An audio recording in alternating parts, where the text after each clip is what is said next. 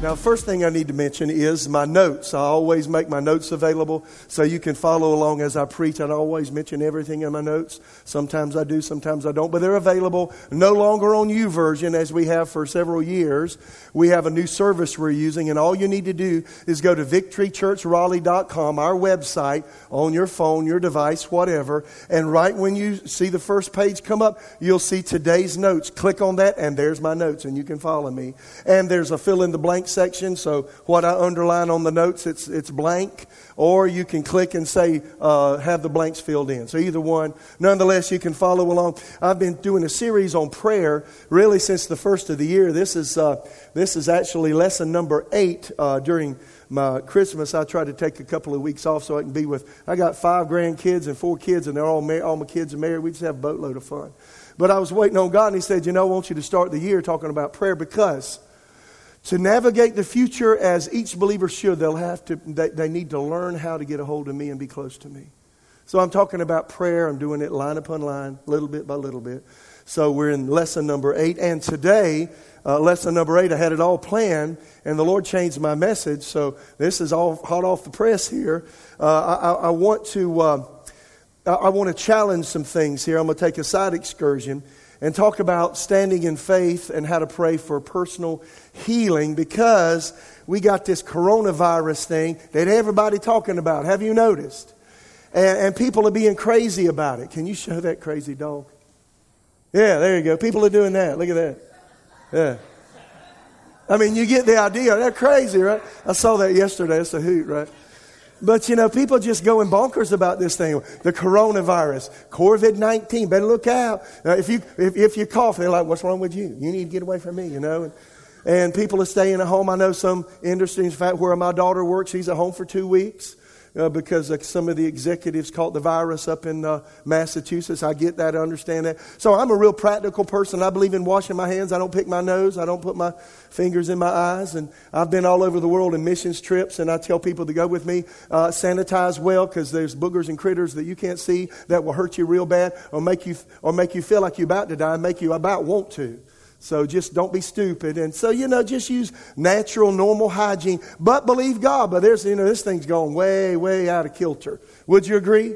And I think that dog just about said it all. So, my priority as a pastor is really to minister to the spiritual needs of the people that come to Victory Church. And so, when things affect us as a culture, I think I should address it. So this really will be lesson number 8 on prayer, because I'm going to talk about prayer, just taking a little side journey to deal with some of these fears that people are dealing with. So I want to deal and I want to address the fear and the apprehension that's everywhere and give you some encouragement that God will protect you regardless of what comes and heal you. Now, this is not the first time this kind of thing has happened. We've had all kinds of worldwide pandemics, epidemics, whatever, years past. I've traveled for instance, back in the early 2000s, I was traveling in India, Africa. You got SARS, you got people with masks on, and, these kind of things. If you don't know the Lord, you're just trying to figure out how to navigate through whatever's coming, right?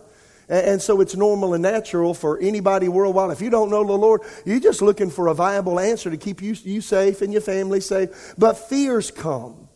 And see, if you know God, one thing I found about the Lord, I met Him just before I was 18, that He assuages and calms fear. I had a lot of fear that ruled me in my younger years. And I've learned that you don't have to have a spirit of fear. How many hear me?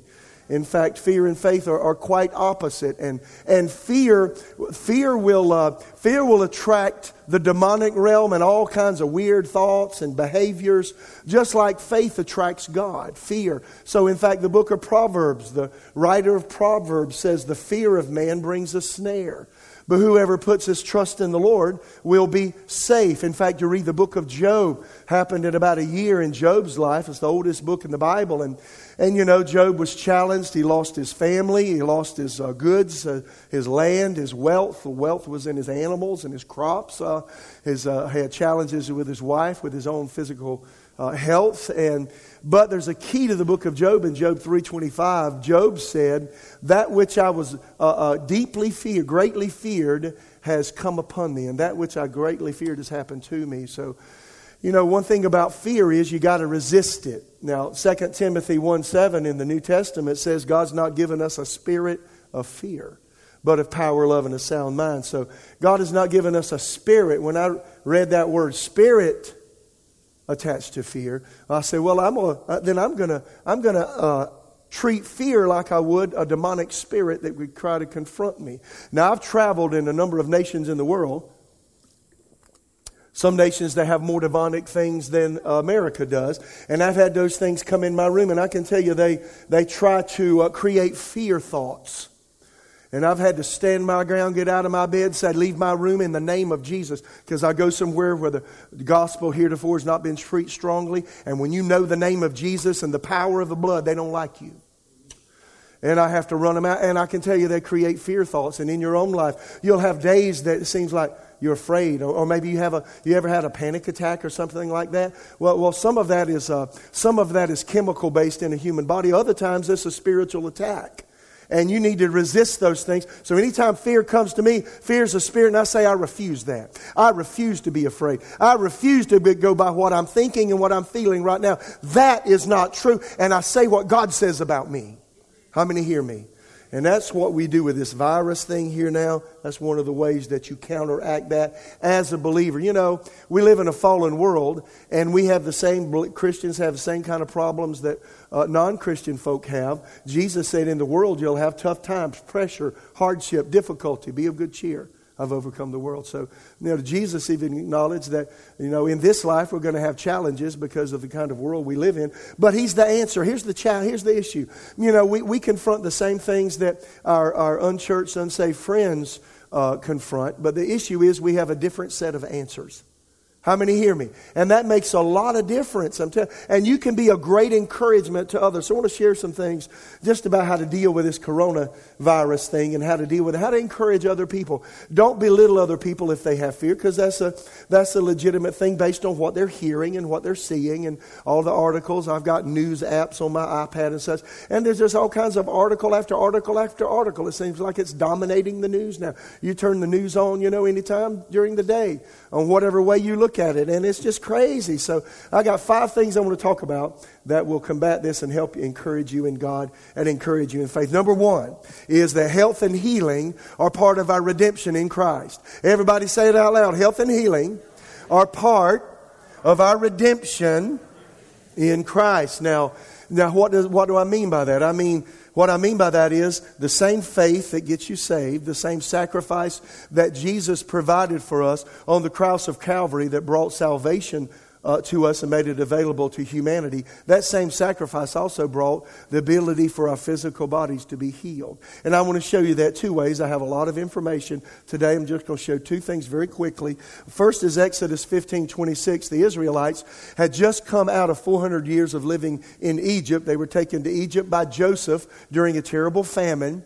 And then they became slaves of the Egyptians. God, through Moses, set them free from bondage of being slaves in Egypt, them being the children of Israel, the Israelites.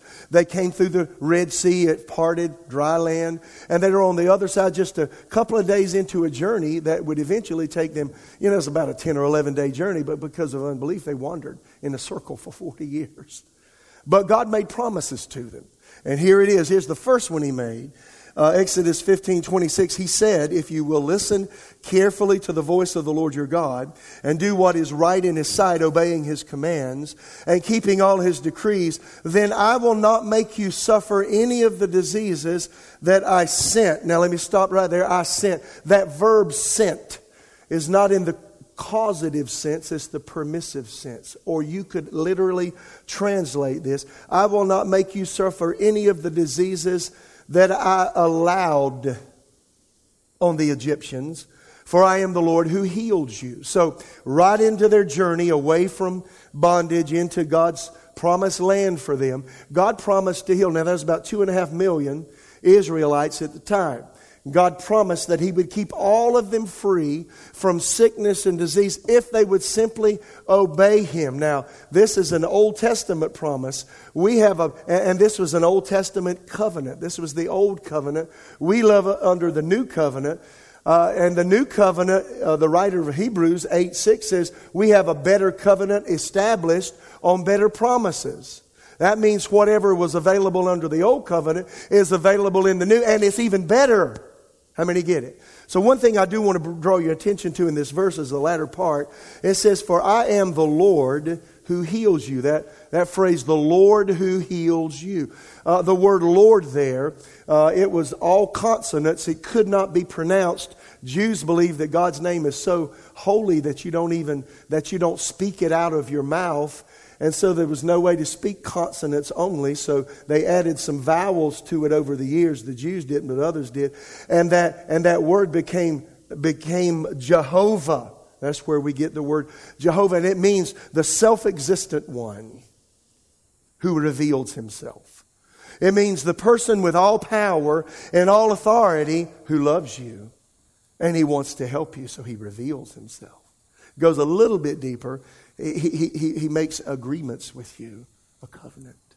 And then that next word, for I am the Lord Jehovah who heals you. That word heals, the Hebrew word is Rapha. Everybody say Rapha. I've got it in the notes there. You can read it just the way I can. And that word is translated to cure, to heal. It's translated physician, make whole. So you could literally say, I am Jehovah Rapha, or I am the Lord who heals you. Or literally, you could say, I am the Lord, your physician. Now, if God said that to the Israelites under the Old Covenant, do you think He's still the same today? Malachi 3:6, I'm the Lord, I don't ever change. Hebrews 13:8, Jesus Christ is the same yesterday, today, forever. What God was, He always is. If He ever was Jehovah Rapha, He hasn't changed. And so if He was that to the Israelites, He is to us today. Or our covenant's not as good, and we need to go back to the old one. No, it's better. The writer of Hebrews says. So He is Jehovah Rapha today. Second thing I want to share is that healing is available today. One of the ways we know that, and I think this is really cool. You know, I just like the way Jesus thought and the way He ministered. John 3, Jesus said this. He said, as Moses lifted up the serpent in the wilderness, even so must the Son of Man be lifted up, that whoever believes in Him should not perish but have eternal life. If you've been to church, you know, like me all my life, you know, John 3:16, God so loved the world, gave His only Son, whoever believes in Him will not perish, but have eternal life. But before He said that, He said, as Moses lifted up the serpent in the wilderness, even so the Son of Man must be lifted. So He equated what was about to happen to Him on the cross with what happened to the Israelites in the Old Testament and what Moses did with a snake that he put on a pole. Now that's weird. He said, what are you talking about? Well, go back to Numbers 21. The Israelites, the Israelites had a problem with bad mouthing. They had a whiny problem. You ever been around a whiny mouth? Somebody just looking for an opportunity to whine. You get in the break room, you get to go to lunch, you got a family member, anything going on. Well, they did that all the time. So they were upset with Moses, and if things didn't go just right, if they didn't have the right kind of lunch or breakfast or dinner, they would bellyache about it and whine. And it brought problems. It brought judgment. And so I'm going to jump right into it. And the judgment was poisonous snakes came. How many know if you disobey God, you get on turf that you don't belong on? And sometimes you open up the door for the enemy to attack you, and that's what they did. And so from what I just said, you mean to say every time I sin, I'm opening up a door to the enemy? Potentially, yes. Well, when does the enemy attack? 2 times. When you're doing right and when you're doing wrong. He just attacks all the time. So don't take somebody being attacked. There must be something wrong with him. No, they're just living in a fallen world. How many understand that? And so, nonetheless, the Israelites here, they did it all wrong. These poisonous snakes came. They were biting people, and they were dying from the poison from the snake bite. And so, verse 7 of Numbers 21, then the people came to Moses, cried out, we've sinned by speaking against the Lord and against you. Pray that the Lord will take away the snakes. So Moses prayed for the people. Then the Lord told him, make a replica of a poisonous snake, attach it to a pole. And all who are bitten will live if they simply look at it. Now that's strange, that God would make a bronze snake tell Moses to make a bronze snake, stick it on top of a pole, hold it up real high, so everybody bitten by a snake will live. And so that's what he did. Anyone who was bitten by a snake could look at the bronze snake and be healed. And so here's the deal. So you got all these Israelites. Hey, where's the snake? Where's the pole? Hey, I need to look at it. They got bit by a snake, and as long as they looked at the pole, the serpent on the pole, they lived. That's really strange, isn't it? See, Old Testament things happened as a type and a shadow of the good things that were to come in the New Testament. And they show us what belongs many times to us in Christ. So Jesus said, as Moses lifted up the serpent in the wilderness, so I will be lifted up. What was he saying? When I'm lifted up on the cross, that's synonymous with Moses lifting up that bronze serpent on the pole. Everybody looked at that bronze serpent was ministered to. Every person that looked at the bronze serpent was healed. And you can receive salvation and healing. Now let me say something about Jesus. So when Jesus said, as Moses lifted up the serpent, even so must the Son of Man be lifted up. Jesus' sacrifice on the cross always has provided two things for us: forgiveness of sin and also healing of physical malady and disease. We know that from the references I just gave. There's so many more. But then also in Matthew chapter 9, here were four guys who had a friend who was paralyzed and he couldn't walk, and he was on a bed, and there was a big crowd in a small house. It's a thatched roofed house. They took the thatch off and lowered the guy down in the bed on some ropes and stuff. And laid him right in front of Jesus. And Jesus just simply said to the man, your sins are forgiven you. Rise up and walk. And they got upset with him. Who can forgive sin? And Jesus said, what's easier to say? Your sins be forgiven, or arise and walk? But so you'll know that I have power on earth to forgive sin. He said to this paralyzed guy, get up and walk. Rise up and walk. Be healed. Why did Jesus do that? He wanted us to know. You go read that in Matthew 9, first few verses, 8 or 9 verses. He wanted us to know the same sacrifice that forgives our sin and the same faith that brings salvation to our lives is the same faith that can bring healing to our physical bodies. Isn't that good?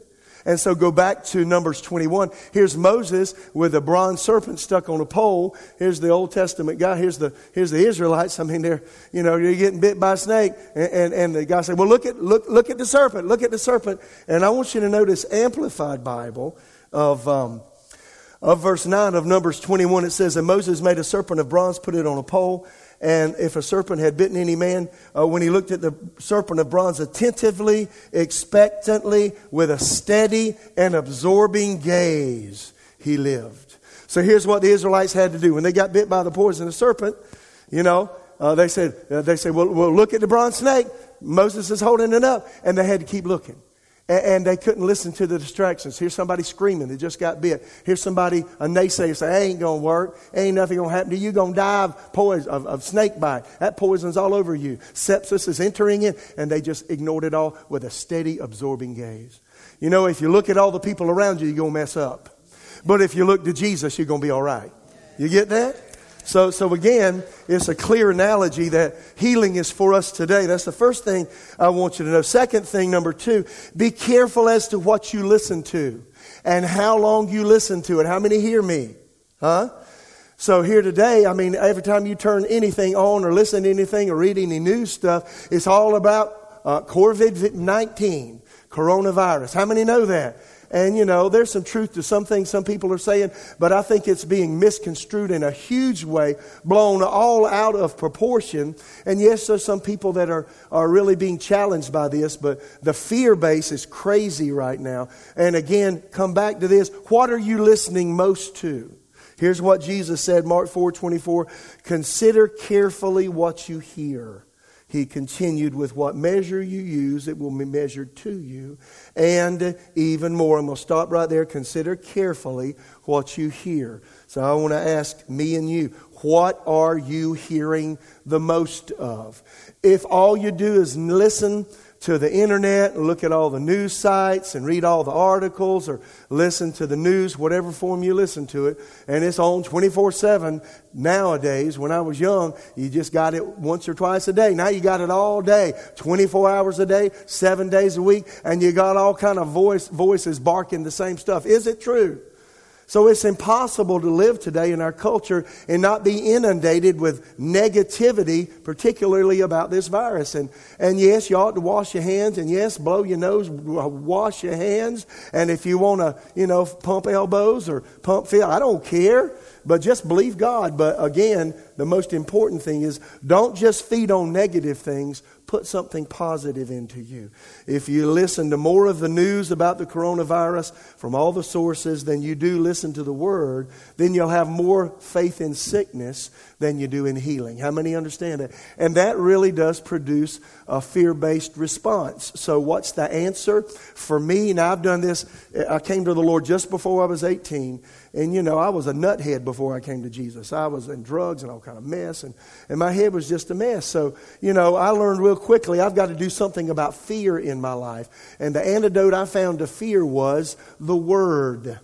The Word of God. So I just started reading the Word, saying it out loud, reading. And I do that to this day. I make sure I ingest more of God's Word than I do anything else every day. You need to have a quiet time. Don't just read your 365-day Bible and let that be that. Get Scripture that help build your faith. Scripture that promise that God answers prayer, that God heals your physical body. And think about them, read them out loud. That's what I do every single day. I was croaking like a frog last week if y'all were here. The devil attacked my body. I wasn't in sin. He just attacked me. I'm living in a fallen world. So I'm up here trying to talk and I can't hardly talk because my larynx is inflamed. So I'm croaking it out and I'm believing God with everything in me. But you know what I'm doing? When you don't see me, I'm saying out loud what God says about me. And I'm saying some things that I'm going to talk about today. How many know you need to dispel the fear? And you can't do that if all you do is listen to the news. Romans 10:17 says, so faith comes by hearing, and hearing by the Word of God. God doesn't drop faith out of heaven immediately into the human heart without His Word being placed inside of us. That's why read Scripture. Now I've done some homework for you today. On the way out, I give you this paper. It's also at the bottom of my notes online, and they'll be there forever. And I've just got Scripture on healing. I've got Scriptures on faith for answered prayer, and just faith in the integrity of what God has said and promised. And they're just, all you have to do is read them out loud. How many know that's an antidote to all the mess you hear? So what are you hearing? Take heed what you're hearing. Number 3, take time to build your faith up in God's Word. It's like taking medicine. This week on my Facebook page, I was reading one morning and I came across Passion Translation of Proverbs 4 in my personal time with the Lord. And I love this translation. It was a translation done by a missionary who was fairly well versed in languages and such. It's just a great translation because it really puts some meat to what the Word says. And here's Proverbs 4. Listen carefully, my dear child, to everything I teach you, and pay attention to all that I have to say. Fill your thoughts with my words until they penetrate deep into your spirit. Now, isn't that good? What's he saying? Get the Word. Just don't do surface listening. Get the Word inside of you. And for me, and here's the way I deal. I'm a real pragmatist. Whatever, I try to do what works for me. So if I've got a fear in any area of life, I find Scripture that deal with that specific fear. For instance, when I was young, I had a fear that I would die early. Somebody read my palm at age 13 at a Halloween carnival in a church, believe it or not. And they said, well, your lifeline's short. You're going to die young. I said, oh, my Lord.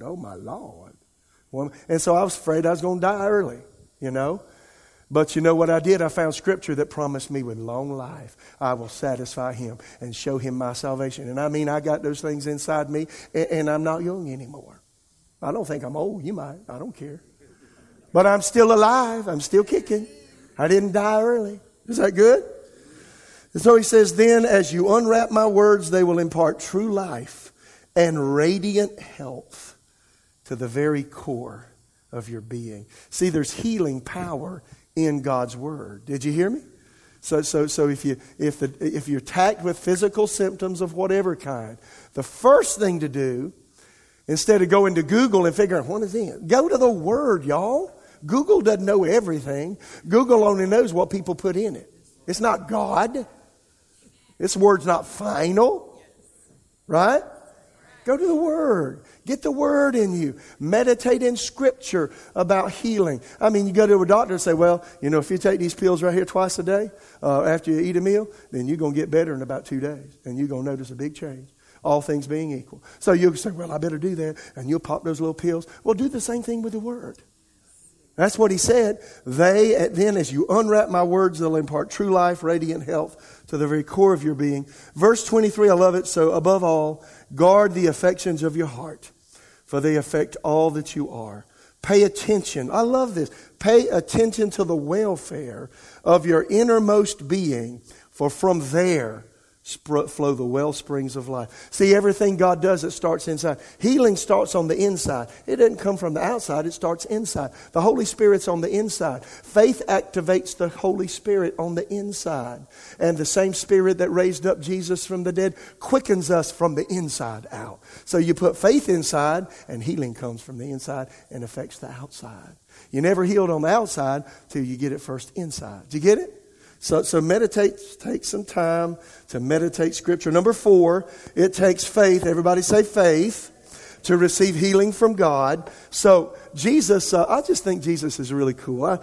Some people think Jesus was this guy dressed in this long white robe, long hair, beard. He was walking around like looking at people, sometimes giving the stink eye. And just, I think he just had a lot of fun. And so, here he is. He's in Jerusalem, Bethany, going back and forth, and the disciples are with him, and it's just a really beautiful place there. And Jesus came. Here it is, Mark 11. He wanted to demonstrate what faith was to him, so he gave a real practical lesson. Mark 11, verse 11. Jesus came to Jerusalem, went into the temple, looking around carefully at everything. He left because it was late in the afternoon, so he was upset with what he saw. The Scripture didn't say it, but they had people there that were selling animals for sacrifice, and they were charging much more than they should, and people were using the temple as a way to make money. He got pretty upset. He didn't say anything, but it was late in the afternoon. He left. They returned to Bethany. He returned there with the 12 disciples, just a little short distance from Jerusalem. The next morning, as they were leaving Bethany, Jesus was hungry. They were coming back to Jerusalem. He noticed a fig tree in full leaf a little way off, so he went over to it to see if he could find any figs, but there were only leaves because it was too early in the season for fruit. Then Jesus said to the tree, "May no one ever eat your fruit again," and his disciples heard it. Now, can you imagine being one of the 12 disciples and they're walking along and Jesus says, "Y'all, I'm hungry." Or if from South Carolina, he said, "I'm hungry." And so he's looking at it and said, "There's a fig tree. Let's go over there and get some fruit." So he went over there and there's no fruit on it. And so Jesus, he's just 12 disciples with him, "No fruit. No man eat fruit from you forever." And they're looking at him like he's a nuthead, because he's talking to an inanimate object that can't talk back. There's something wrong. And they're probably scratching their head. That's kind of weird. And so when they arrived back in Jerusalem, it continues. He entered the temple, and that's where he turned over the tables of the money changers and opened up the dove things that held the doves and let them out and let the animals go and stuff. And he said, "You've made my Father's house a house of merchandise instead of a house of prayer." And he got upset. But in verse 19, that evening, after Jesus cleansed the temple, Jesus and the disciples left the city and went back home. Then the next morning, as they passed by the fig tree he had cursed, the disciples noticed it had withered from the roots. Peter remembered what Jesus said to the tree on the previous day, and exclaimed, "Look, Rabbi, the fig tree you cursed has withered and died." Now Jesus, why did he do this? He gave them here an illustration of faith by speaking to a tree and believing that what he said would happen. And so they said, Peter, others, they said, "Well, Jesus," they came by the tree. It's like, "Hey, stop, y'all, look. And the tree that he cursed, the leaves had shriveled up. You know what it's like when the roots are severed, whatever. Well, something happened from the roots of that tree. It started shriveling up. A couple of days went by.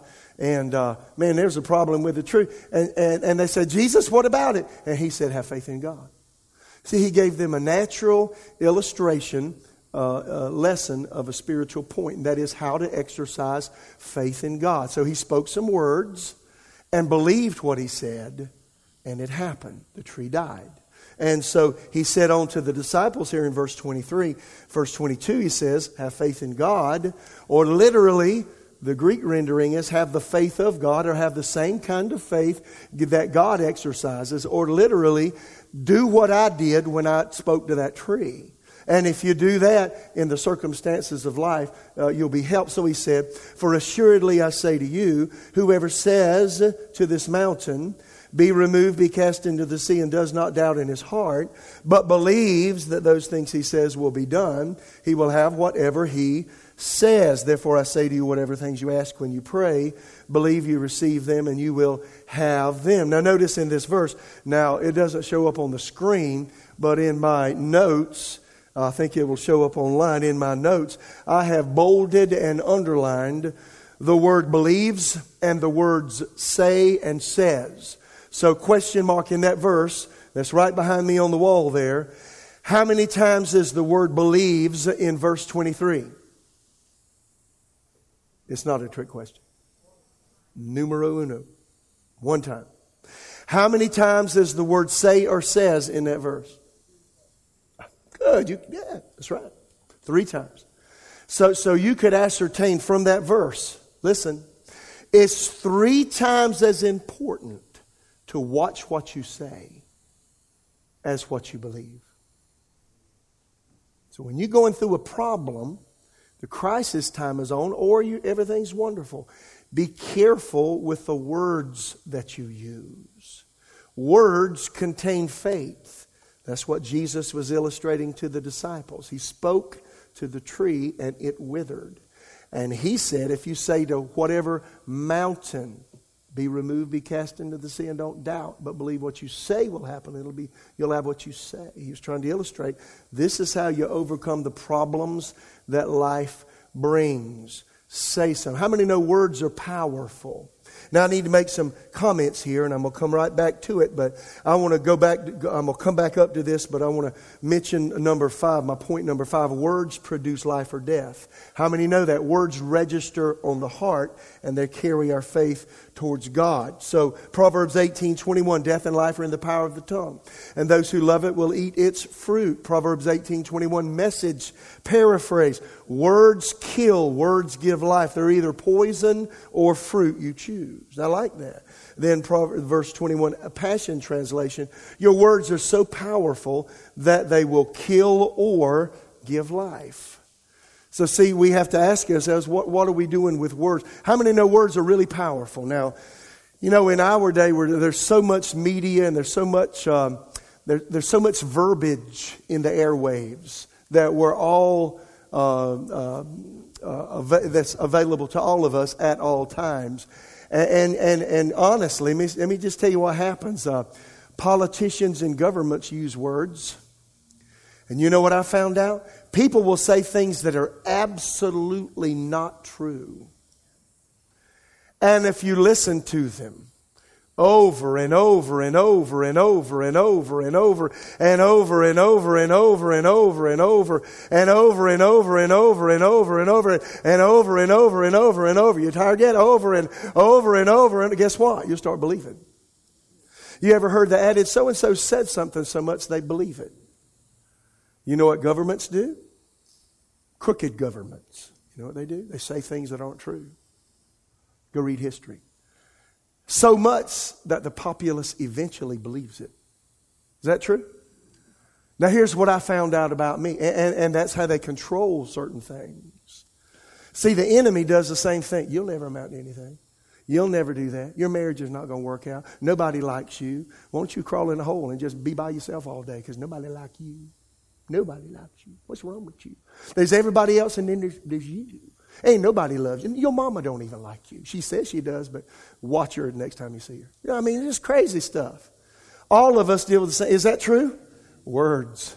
Words. The enemy speaks words to your head, and he wants you to believe the words you hear.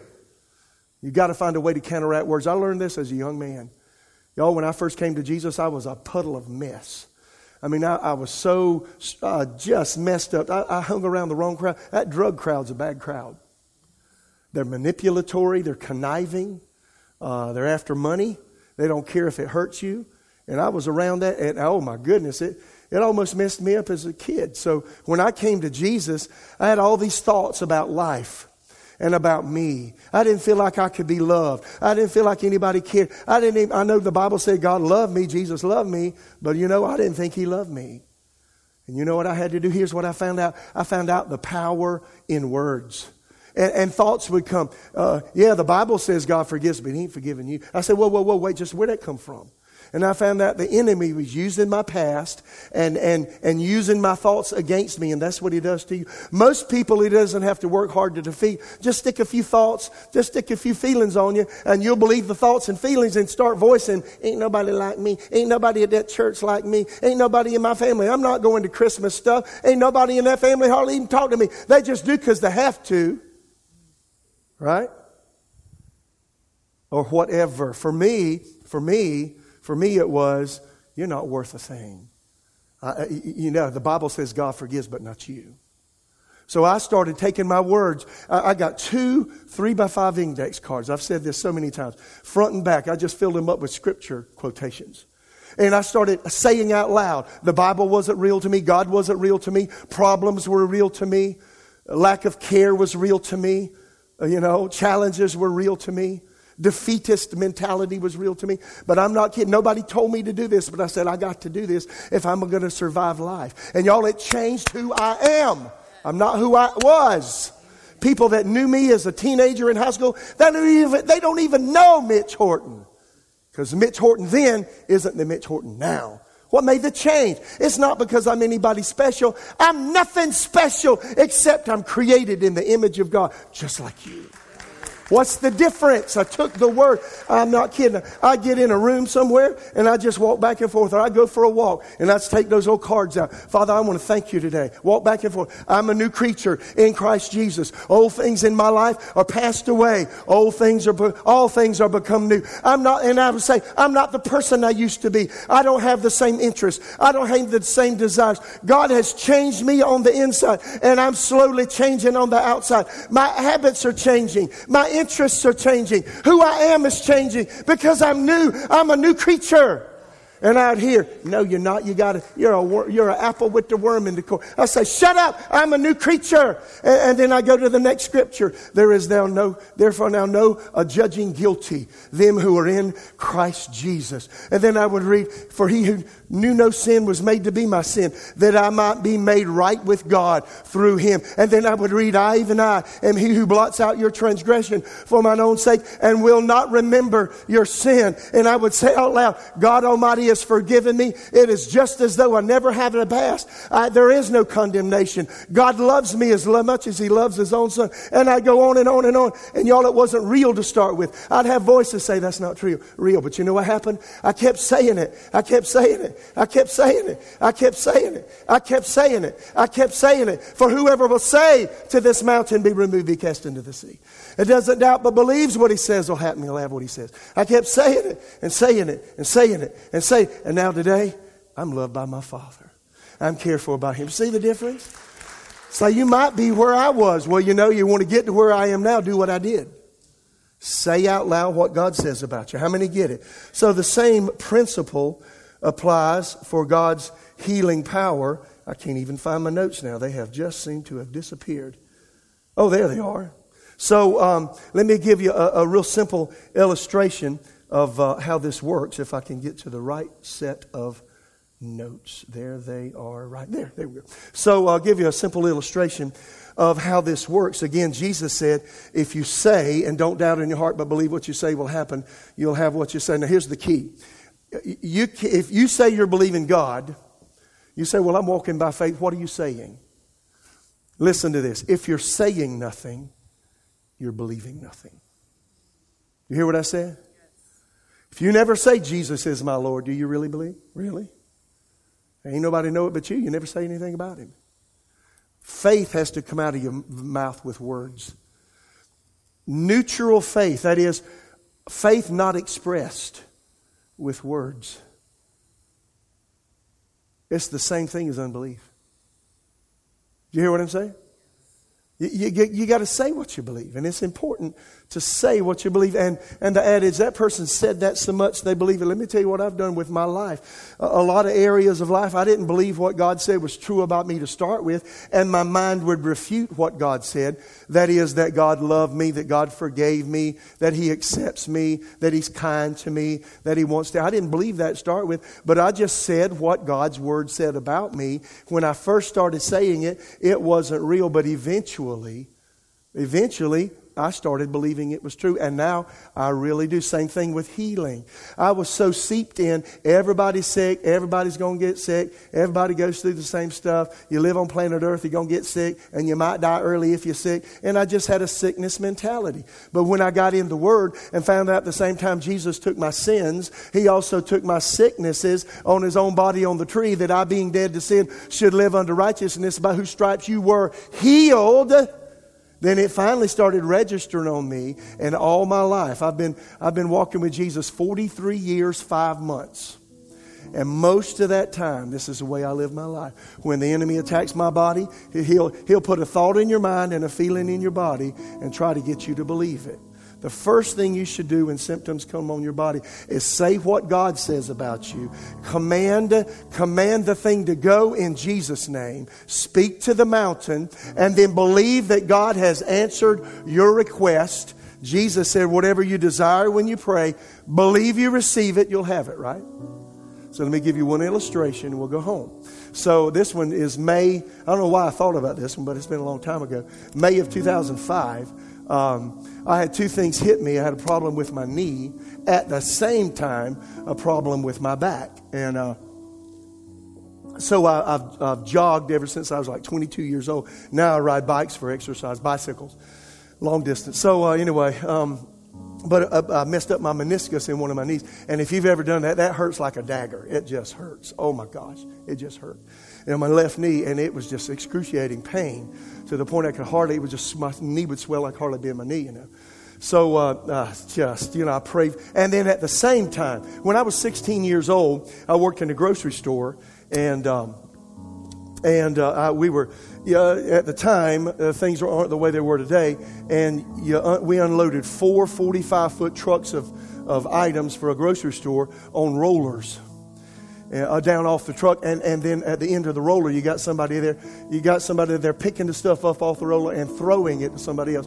We threw, I'm not kidding, some of these bags of rice would weigh 60 pounds plus, and then some of these big boxes with cans and says, and we just throw and chuck. Well, I was chucking them and receiving them one day, and man, L4 and L5, you know what that is? Well, they went out, and they said, hey, we're not working right. And I could hardly press the brake in my car when I was a little boy, 16, 17, and then it come back after I came to the Lord, age 18. And so all my life I've had to deal with that, and I'm doing fine now. But I've had to believe God on a number of occasions because I hurt my back when I was a little boy. So here it is, 2005, May 2005. The same time I hurt my knee, I don't know what I was doing, but it was a bad deal. I could hardly move it, and then my back was the same way. The L4 and L5 just gave me a fit, and the sciatic nerve swelled up. And oh boy, I just fell all the way down my leg. But I did a Mark 11:23 thing. I said, well, Father, I ask you to heal my back. Now, I don't know what I did to upset this thing and stir up this nerve again, but whatever I did, forgive me. Now I'm asking you to heal me. In the name of Jesus, let your healing power go into my back and heal me of this thing in Jesus' name. And then I lay my hands on my knee and say, Father, whatever I did to my knee, I ask you to heal my knee in the name of Jesus. And right now I believe, because Jesus said, whatever you desire when you pray, got it? Believe you receive it and you'll have it. So I said, Father, I believe I receive healing for my knee, and I believe I receive healing for my back. Now let me explain this. Everybody okay?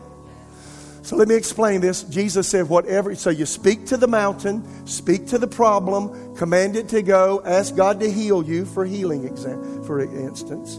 And then do Mark 11:24. Whatever you desire when you pray, Jesus said, Believe you receive. This is literally the Greek. It leaves the them out. Believe you receive, and you will have. So here's the inference. There's a time period. Believe you receive, pause, you will have. He didn't say, believe you have it. I hear people say this all. Well, I believe I have it. That's not what Jesus told you to do. He said, believe you receive it. It what? The answer to prayer. The moment you pray. And there's a time span between the time you begin to believe and the time the manifestation of the answer comes. Our responsibility is to believe we have it while it feels like and looks like we don't. Get it? God's job is, once you do that, you'll have it. That is, manifest the answer. Bring the healing. So for me, May of 2004, I needed an answer for my knee and my back. So my job was not to get it, but to believe I receive it. And that means I've got to weather the storm of pain. I've got to weather the storm of duress created by the pain. You get it? So I've got to figure out how to navigate life while I don't have it, but I believe I receive it. So when you believe you receive it, it's like every day when you get up, it's like, well, today's going to be the day. Today's going to be the day. Today's going to be the day God answers prayer. And I have it. I believe I have it. I believe I receive it. His job is to have it. So every day, no kidding. So May, I went through all of May, 31 days of May. All of June, almost all of June, not quite all of June. And every day I get up and say, Father, I believe I receive healing for my knee. I believe I receive healing for my back. And seriously, so I'm having to deal with circumstances and pain. So I tried to get up, and the only way I could get out of bed, I'm laying, so I kind of scoot up over on my side, and then I push with my right arm and kind of sit up finally in the bed while my back's going, hey, I'm here. Remember me? And so, and kind of sit up, oh, wow. And then it's okay, I'm going to get on the floor now. I got to get up. I got to go to the bathroom. I just got up. So I'm going to, let's see. Let's put the right foot. Let's put the right foot down. Then the left. So you got to put the right foot. So I put the right foot on the floor. And then this knee, bend it. Oh, it just hurt to bend. That meniscus saying, I'm here. Remember me? I'm inflamed. And so every day I did the same thing. Preaching was a challenge. I'm walking kind of like, it's just weird. All once. Everybody knew something was up with Pastor Mitch, but I just struggled through it every day. But every day I got up thinking, today's the day. Because my job is to believe I receive it. God's job is I will have it. No kidding. I've had this happen, y'all, so many times. This is the test of faith, is waiting the time period, the wait period between the time you believe you receive what God promised and the time the manifestation comes. And it's what you do with your mouth during that time that determines perhaps the length and of whether or not it ever manifests. If you never say anything, you're not believing anything. So every day I would say, Father, thank you. I believe I receive my healing. Thank you. I believe I receive healing for my back. I believe I receive healing for my knee. Somebody come up and say, well, how you doing? I say, well, I believe. Look like you're walking funny. You doing okay? I say, well, I hurt my back, but I believe I receive healing for my back. And if they didn't know the Lord, they go, that's kind of weird. Really? I say, They say, what about your knee? I say, well, yeah, I did something to it. It hurts really bad. Well, don't you need to? I say, I believe I receive. I'm believing I receive. God told me if I believe I receive, one day I'd have. So I believe I receive, but thank you. Now, and so constantly I'm saying, Lord, thank you. I believe I receive my healing. Now, Jesus said this, don't take this wrong, but he said, don't cast your pearls before swine. Yes or no? And some people, they're waiting to be your antagonist. They just waiting on you to say something and said, oh, you crazy. You believe that? You fool, son. That ain't going to happen to you. There's some people I wouldn't say anything to because I just know full well they're not going to agree with me. They don't believe the Bible. They don't believe in Christianity. They just believe in que sera, sera. And I'm just, how you doing? I'm good. Thank you. God bless you. And then my believer friends, well, I believe I receive, So people at work that don't understand, don't try to make them understand something they never will. You get it? So find out where you can make a strong, solid confession of faith who can stand with you. Does that make sense? Bottom line was I got up one morning. I'll end this. I'm done. Right towards the end of June that year, 2005. I was struggling every day with my knee and my back. And one day, I just had a habit pattern. Well, I'm going to get up this way, push off on my right arm, and then, put my right foot on the floor first, and then just kind of eke around, finally get around. Well, I did that one morning. I got up one morning, but I'm serious. I was believing I received. And my job is to believe I receive. God's job is one day you will have. I've had this happen so many times. It's so cool. It's almost anticlimactic when it happens. So I got up one morning and said, well, let me push off, So pushed off with my right arm. But when I did, nothing hurt. Whoa. Well, that's good. I said, well, let me put my right foot down, put my left back, no pain. I said, well, looky. Look at it. Walked to the bathroom, said, look at that. And God healed me. Now that's the way it works. Last Sunday I was croaking like a frog, but I'm believing I received healing for my larynx, because whatever affected me inflamed my larynx and I could hardly talk. And then I did a stupid thing. I put a lozenge in my mouth. Bad idea. Just real bad. It didn't work. So anyway, today, am I clear? See, I was believing I received, and then the time came that I have.